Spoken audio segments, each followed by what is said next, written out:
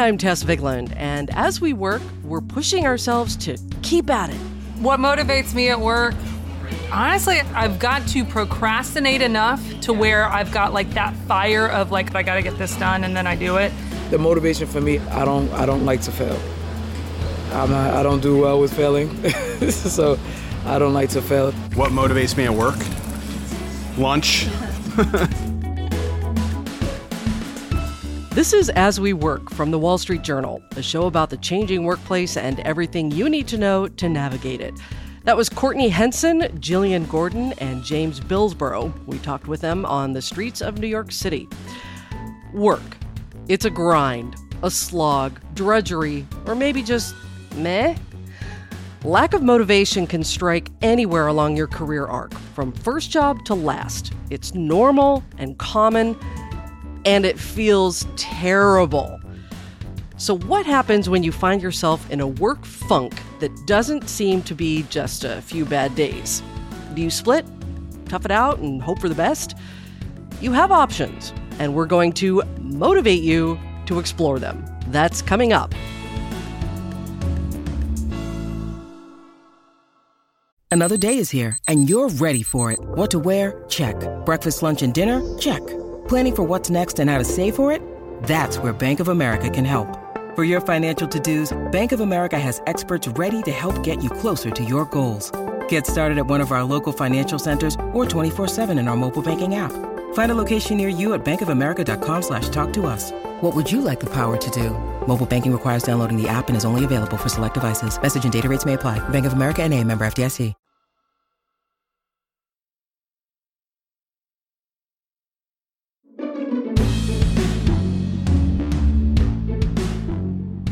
I'm sure many of you have heard this phrase, do what you love and you'll never work a day in your life. Allow me to puncture that bubble. There is no job, not one, where every single day is a springtime walk through the park. Except maybe if you taste ice cream flavors for a living, I'll give you that one. But even then, won't your tongue get tired of sugar? For the rest of us, there will come a day, multiple days, weeks, months, where you just feel blah at work. Maybe bored, maybe unchallenged, maybe tired of doing the same thing over and over. It can even happen in your dream job. Feeling unmotivated is a natural part of your work life. The question is, what to do about it? You may think you only have two options. You could stay and keep slogging through the workday, or you could go find someplace else to work. But those are not your only choices.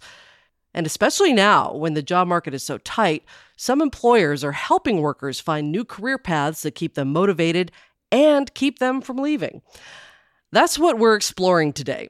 And our first guest makes her living studying the best ways to keep workers engaged. Allison Gabriel is a professor of organizational psychology at the University of Arizona's Eller College of Management. She's also an associate editor at the Journal of Applied Psychology. Allison, welcome to the show. Thank you so much for having me today. This is great. Why do people lose motivation at work? What are they not getting that they need? One of the things that I think we underestimate is how much people have these three underlying needs. They want to feel autonomous at work, they want to feel competent in what they're doing, and they want to feel connected. They want those relatedness needs met. They want to feel socially connected to other people. And so a lot of times what we tend to do, right, is we focus on the extrinsic reasons why people are working, money, promotions, incentives, and those things are certainly good, and they're certainly important. And I think we've seen that a lot over the last few years with the Great Resignation and COVID, that people are really looking for those intrinsic reasons, those meaning makers in their work, and we need to help them find them. Is it important to have all three of those? Can you have 2 out of 3? 1 out of 3? Yeah, you really want to kind of max them all out. And because they're all doing different things for you, right? If one of those kind of goes out, that's going to be a really important signal, and you're going to start to notice it, right? Like, wait a second. Yeah. I really love my people and I'm good at this, but I have absolutely no control over my work. I think that's what we're starting to see when people are having to go back to work in person. They're like, wait a second. I had a lot of autonomy and now it's being taken away. And I don't like that. Certainly there are some people that want to go back, but I think we're underestimating how much all three of those needs really need to be in place for people.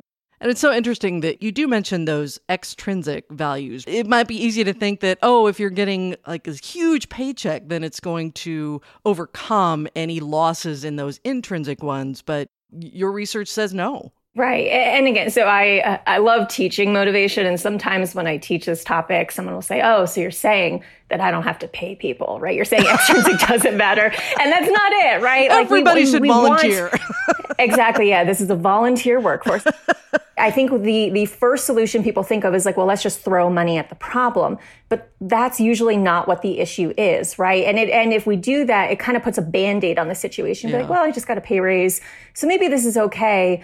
And then we'll see people will kind of sit in their work longer and they're like, no, that's still not okay, right? I still don't feel in control. Maybe I still feel like, there's incivility in the workplace, or I'm not really connected to people around me. And we're still going to start to look outward, right? We're going to say, where can I find similar pay, but bring the intrinsic joyful elements of my job back into focus and back into alignment. But it's the intrinsic stuff that starts to really nag at people and say, you know what, something's not right. How much of this motivation do you think needs to come from within an individual? Like, you need to figure this out for yourself and figure out how you're going to get it. And how much of that needs to come from outside, from an employer or elsewhere? The one way we think about these intrinsic fun, positive elements of our job is to think about, do I find the work interesting? Is it fun? Is it engaging? And certainly those are all going to be very self-directed kind of assessments that you yourself are appraising and thinking about with your job. But another part of this intrinsic motivation can actually be goal alignment or value alignment with your organization or your coworkers or your work team.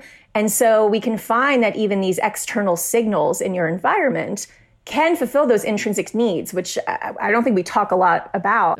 What would be an example of that? KPMG is one good example. They had a purpose initiative a few years ago where they really helped convey to people, your job is important because you are helping us at a much broader level. You are helping us combat terrorism or champion democracy. And they found that the employees who worked for leaders who were discussing this higher purpose, they were more likely to say that KPMG was a great place to work. They were also less likely to think about quitting. And they had actual turnover quit data and found that the two groups were pretty dramatically different. So a 9.1% quitting versus 5.6%. And so is this fun, but also is there purpose? Right. And if you can do both, that can have some pretty powerful effects. So we're talking about the company writ large here, but clearly a good deal of the responsibility is going to fall on direct supervisors to provide that kind of motivation, to offer it at the very least. So let's get practical here. What can managers do to help their employees stay motivated? Managers can do a lot. And to promote motivation, engagement, and well-being, it really should be a dialogue between all parties. But certainly what managers can do is really think about how they're framing kind of work goals. So when we think about common ways people think about why they're doing their work, when they say that they're doing it for really extrinsic kind of controlled reasons, it's often because they feel forced. They feel like they're in a situation that they have to do it, or that they're just doing it because they're told, well, you're getting paid to do this, so go do it, right? That's when the pressure is on, that's a natural lever to pull of like, look, you just have to do it. And if you don't do it, this is going to be a problem. But that's also going to be really demotivating. Right. Versus, maybe under the same scenarios of work pressure, taking a step back as a manager and really communicating to your employees of like, look, the pressure is on, but here's why we're doing this. Here's why you're valued.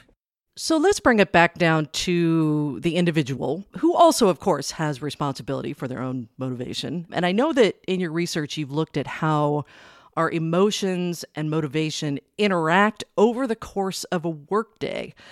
Can you tell us a little bit about that? I love taking a very within-person, day-to-day approach because I truly believe that who we are each day in aggregate kind of starts to reflect our sense of self, right? And how we feel emotionally or our motivation each day is really, really, really going to be in flux. And I think that's a big message to give people is If you have one day where you feel really demotivated, do not view that as a signal that your entire job is terrible, right? Do not jump to the conclusion that this is bad. Well, and you've even talked about like intraday, that we change. It sounds like biologically that there are points of the day where we feel the need for one thing and points of the day where we feel a motivational need for something else.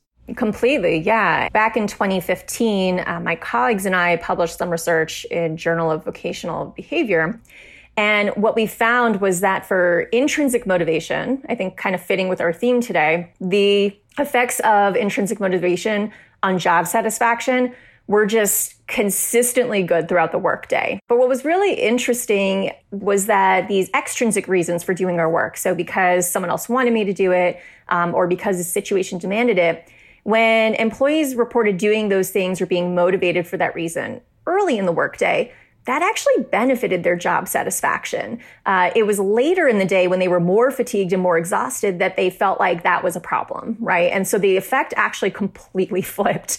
And that's a cool, like, practical twist. And again, it gets back to this idea of job design of, maybe extrinsic reasons for work. Maybe there are days we can think about structuring our work where we kind of get the extrinsic reasons for work or the demands or the tasks out of the way early. And then later in the day, we just save that for the things that we know we really, really want to do when we're feeling really fatigued and exhausted. How does all of this translate over the course of a month, a year, even a whole career? Because, again, we're kind of talking about that. Maybe you're hitting that 10-year mark, that 15-year mark in your career, and you're just like, I don't know what I'm doing, or you've just come out of, a 2-year pandemic and you're feeling like very, very unmotivated. Yeah, I feel like you're speaking to me because I'm coming out of this 2-year pandemic and I'm going into my 10th year post PhD. So this is my 10th year. There you go. The good news here is that we tend to get better over time with knowing what is going to motivate us and what is not going to motivate us. I study things day to day because I truly believe that those have that additive spiraling effect over time, right? So if I see over 2 weeks that you're really burned out or that you don't value your work or you feel disrespected, I have a lot of questions in how you're going to feel a year from now, because those things start to build over time, eventually to the point of people quitting. Allison Gabriel, thank you so much for your time today. Thank you so much for having this very motivating conversation. This has been a lot of fun. So how does this work in the real world? Telling anyone in the workplace that you're feeling unmotivated is a scary proposition, and you probably think nobody wants to hear it.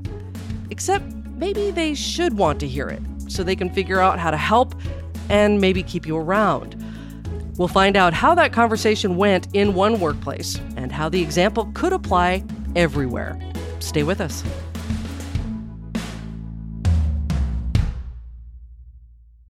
When you need mealtime inspiration, it's worth shopping Kroger, where you'll find over 30,000 mouth-watering choices that excite your inner foodie. And no matter what tasty choice you make, you'll enjoy our everyday low prices, plus extra ways to save, like digital coupons worth over $600 each week. You can also save up to $1 off per gallon at the pump with fuel points. More savings and more inspiring flavors make shopping Kroger worth it every time. Kroger, fresh for everyone. Fuel restrictions apply.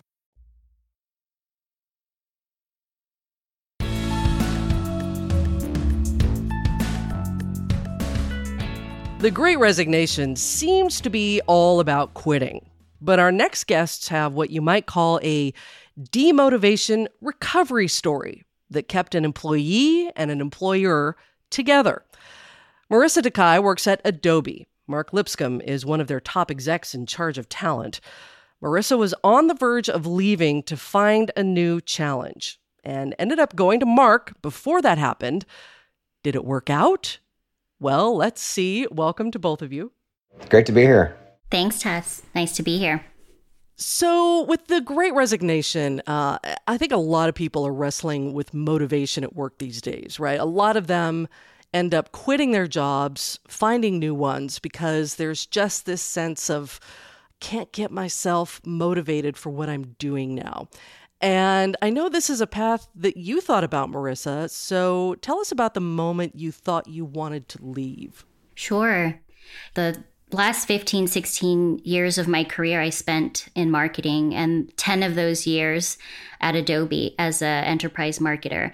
And it was really when I started reaching my 10-year anniversary just last year is when I started to go through this deep reflection around what am I doing? You know, Adobe has this really great thing where we get a sabbatical every 5 years of service. And I remember when I was thinking about the work that I was doing, I'd reached a place where I had the most broad and complex scope I'd ever had, but I was also in a place where I never felt less connected to the work.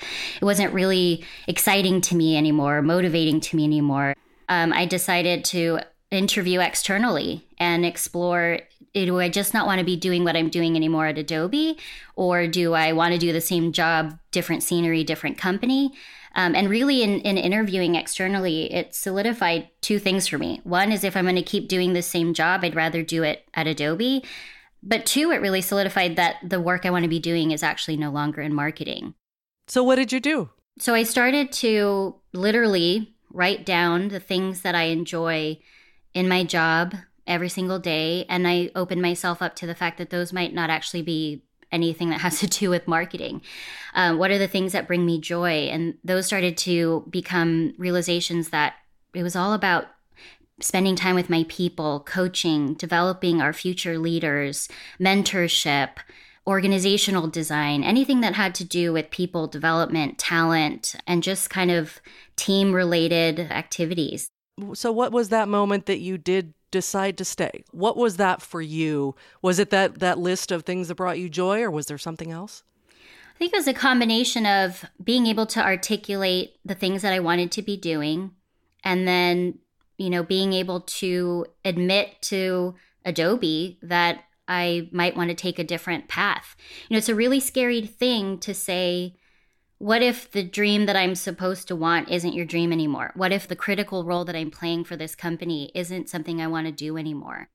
All right. So, Mark, Marissa came to you. Can you give us kind of that scene? What did she tell you? And what was your first reaction? I mean, honestly, at the beginning, it was really just listening and just saying, okay, and then asking some probing questions back. Well, but you're so good at marketing. Like, why aren't you excited about your role? Like, what's missing? Because usually when somebody's as successful as Marissa was in her role, it is surprising that something would be missing. At that point, were you like, oh, no? No, definitely. I mean, that's about timing. It's like, well, at what point are you on this journey? Are you so demotivated right now that you're ready to leave? Or you're telling me this now so we can help figure something out? And fortunately, it was the latter. You know, even just going to your boss or anyone in the company and saying, you know what, I don't like my job right now. Like that, nobody wants to hear that, right? That's a pretty risky proposition. Yeah, exactly. Yeah. We'd rather have an employee say that out loud versus give us a resignation letter and tell us they're leaving. Because I think too often that conversation doesn't happen and it's too late. So let's talk about how you got to this pivot point. Marissa, did you have any idea kind of what else you might like to do at Adobe, or was there a process that you went through to figure that out with Mark? I mean, I don't think it was a formal process. And one of the things that people kept telling me, you know, peers or former bosses of mine were, oh my gosh, someday you're going to make such a great CMO. Keep doing what you're doing. Let me just point out that CMO is a chief marketing officer, right? Oh, yes. Thank you.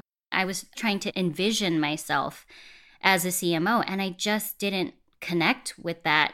And I think that led me to then feeling, you know, really deeply that I wanted new challenges, wanted new problems to solve, wanted new scenery. But I don't think it was really an informal just writing down things that I like doing and taking the jargon out of it, not things I was delivering or artifacts I was responsible for producing, but literally behind all of that work, what do I enjoy doing? All right. So, Mark, what did you do with that?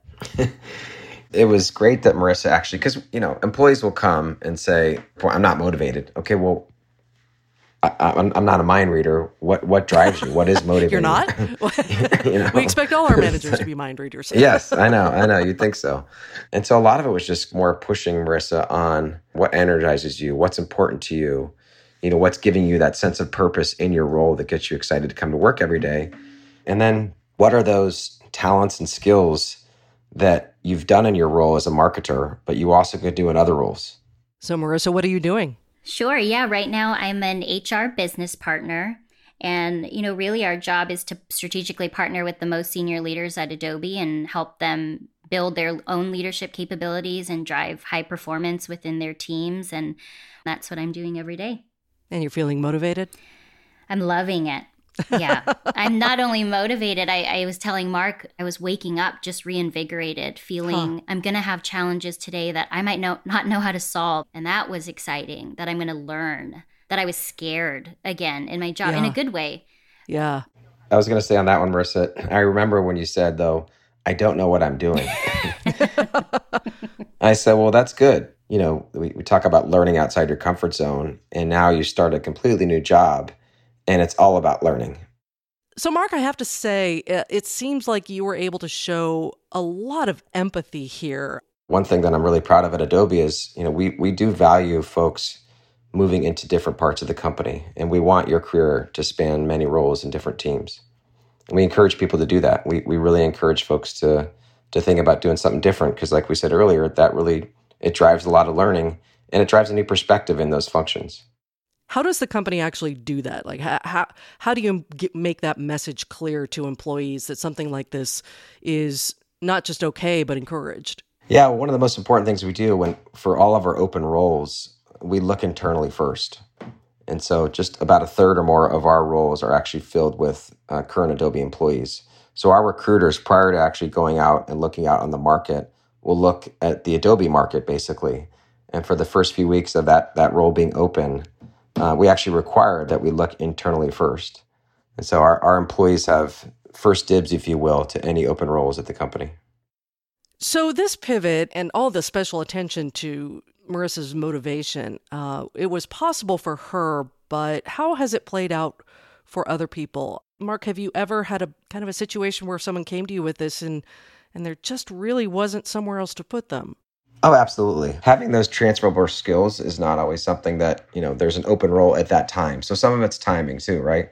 So if somebody says, I want to do something different, they want to do it different and they want to do it now, then they may have to go to another company to do that. It is definitely a combination of, having the transferable skills with the right timing of there being an opportunity in the company. So then I want to ask both of you kind of what the lesson is here. Marissa, maybe you can address the lesson for people who are feeling that lack of motivation in their jobs at this point in time, whether because of the pandemic or not. And then Mark, maybe you can address what companies should be doing about that. Yeah, I think for me, it's believing in these transferable skills and not getting locked into what is the natural progression of the role that you're in. And knowing that you can continue a career that maybe isn't anything like the one you were dreaming of, or that you're supposed to be, the path that you're supposed to be following. And that's a scary thing to do. But when you open yourself up in that completely different way, lots of doors, I think, can open. And maybe even just as basic as have that conversation. Right? Yes. Be brave. I was going to say exactly that. I think what companies need to do, and it's going to sound pretty basic, but what we tell our managers all the time is have the conversation, really continuously checking in with your employees and showing that you value them and appreciate them. Conversations about their people's career paths and how they're feeling, not just about business topics. Let's first start with, how are you doing? It's such a simple question. How are you doing? Yeah, right? It is. It's such a simple question. I'm fine. Great. Let's go. No, how are you really doing? What's on your mind? It should be an expectation for every manager in the company to have that conversation. Marissa Takai and Mark Lipscomb, both from Adobe, thank you both so much for chatting with us today. Thank you so much for having us. Thank you. It's been great. Thank you so much.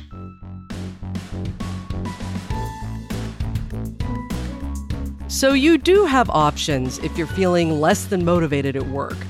But if you're at the point where it's just time to move on, you could join millions upon millions of your fellow Americans and quit. The Great Resignation, the Great Reshuffle is still underway, so you'd be in good company. But before you put in your notice, make sure you won't become part of the Great Regret. More in a moment in our pro tip.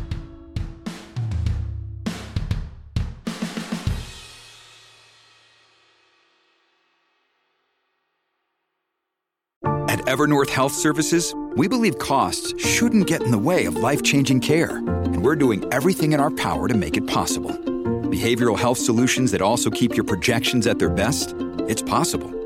Pharmacy benefits that benefit your bottom line? It's possible. Complex specialty care that cares about your ROI? It's possible. Because we're already doing it. All while saving businesses billions. That's Wonder made possible. Learn more at evernorth.com/wonder.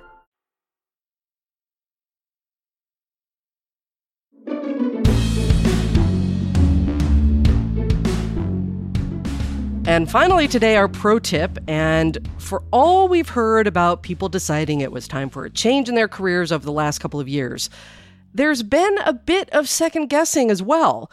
Catherine Dill of our Life and Work team is here with some advice to avoid quitter's remorse. Welcome back. Thanks for having me. So we're all familiar by now with the Great Resignation, which is also being called the Great Reshuffle because, you know, people didn't just leave, but they often left for other jobs. And now it sounds like it's safe to say we're seeing some great regret. We are, yes. There are some folks who found that the grass isn't always greener on the other side of the job search. Well, what are some of the reasons behind this buyer's remorse that we're seeing, and how significant is it? You know, some of it is what people described to me as a sort of professional version of FOMO or fear of missing out. You know, people are logging onto LinkedIn every day or, you know, going to dinner with their friends. And it seems in some circles like everyone you know has just gotten their dream job, an enormous promotion, a life-changing raise. And so for some people, they're finding that even if they're content at their job, they're developing a sense of, well, why not me? Right. You know, why shouldn't I be having this as well? And they're getting out there and joining the job hunt, even if they're not necessarily unhappy in their current role. And others have found that in the fury to fill jobs right now, they took opportunities that turned out to be different than they were described in the interview process. Is there any way to quantify how much of this is happening? We don't necessarily know how much of this is happening among workers, but we do have a little bit of sense of worker sentiment about this. So a survey from career platform The Muse found that nearly 3/4 of workers who quit to take a new job have said that they felt surprise or regret. Among that group, more than 40% said that they would give their current employers just 2 to 6 months before switching again. And nearly half said they would actually try to get their old job back. Then what's the advice for folks who thought they'd landed in the perfect place, but have since then realized, no, it's not, but they also don't want to look like flakes?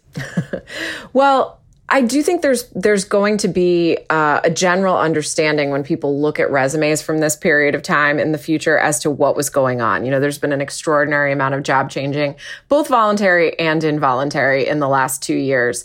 So I don't know that workers need to be worried about looking like flakes forever if they changed jobs quickly during this time period. But also the advice that we get from recruiters on this is that anyone changing jobs should be really, really clear on what it is they're trying to achieve and what it is that makes them happy. So, you know, lots of people's inboxes right now are filling with outreach from recruiters. And it psychologically, even if you're happy in your job, it just feels good to be courted. Good. Yeah, absolutely. Right? Everybody wants to be wanted. But are those opportunities really the right next step for you? Are they really something that would make you happy? Or does it just feel good to have people, you know, hitting you up to come work for them? They're going to want to get really serious about what is it that would be the right fit, and then only pursuing those opportunities. All right. Well, Catherine Dill, there is never any regret when we have you on the show. Thanks so much. Thanks for having me. We've gotten through this entire episode without mentioning one more option you have if you're feeling unmotivated in your work life. And that's because it's an option that has historically come with no small amount of risk.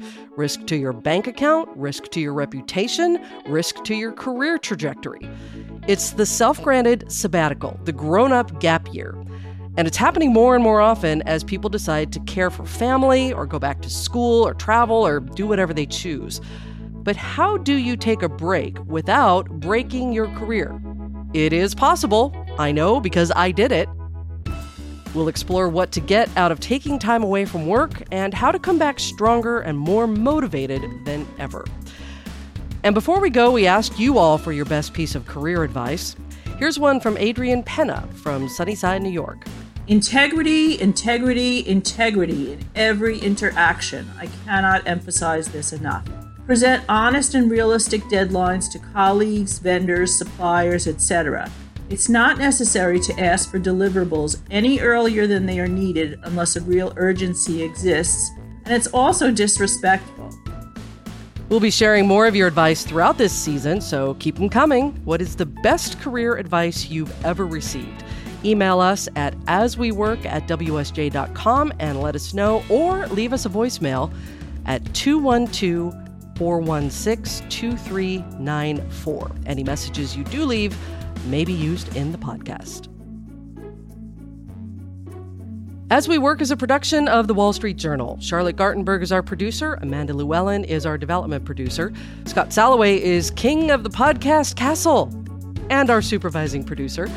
Jessica Fenton is our sound engineer. Our music was composed by Hansdale Hsu. Kateri Jochum is The Wall Street Journal's executive producer of audio. I'm Tess Vigland. See you next time.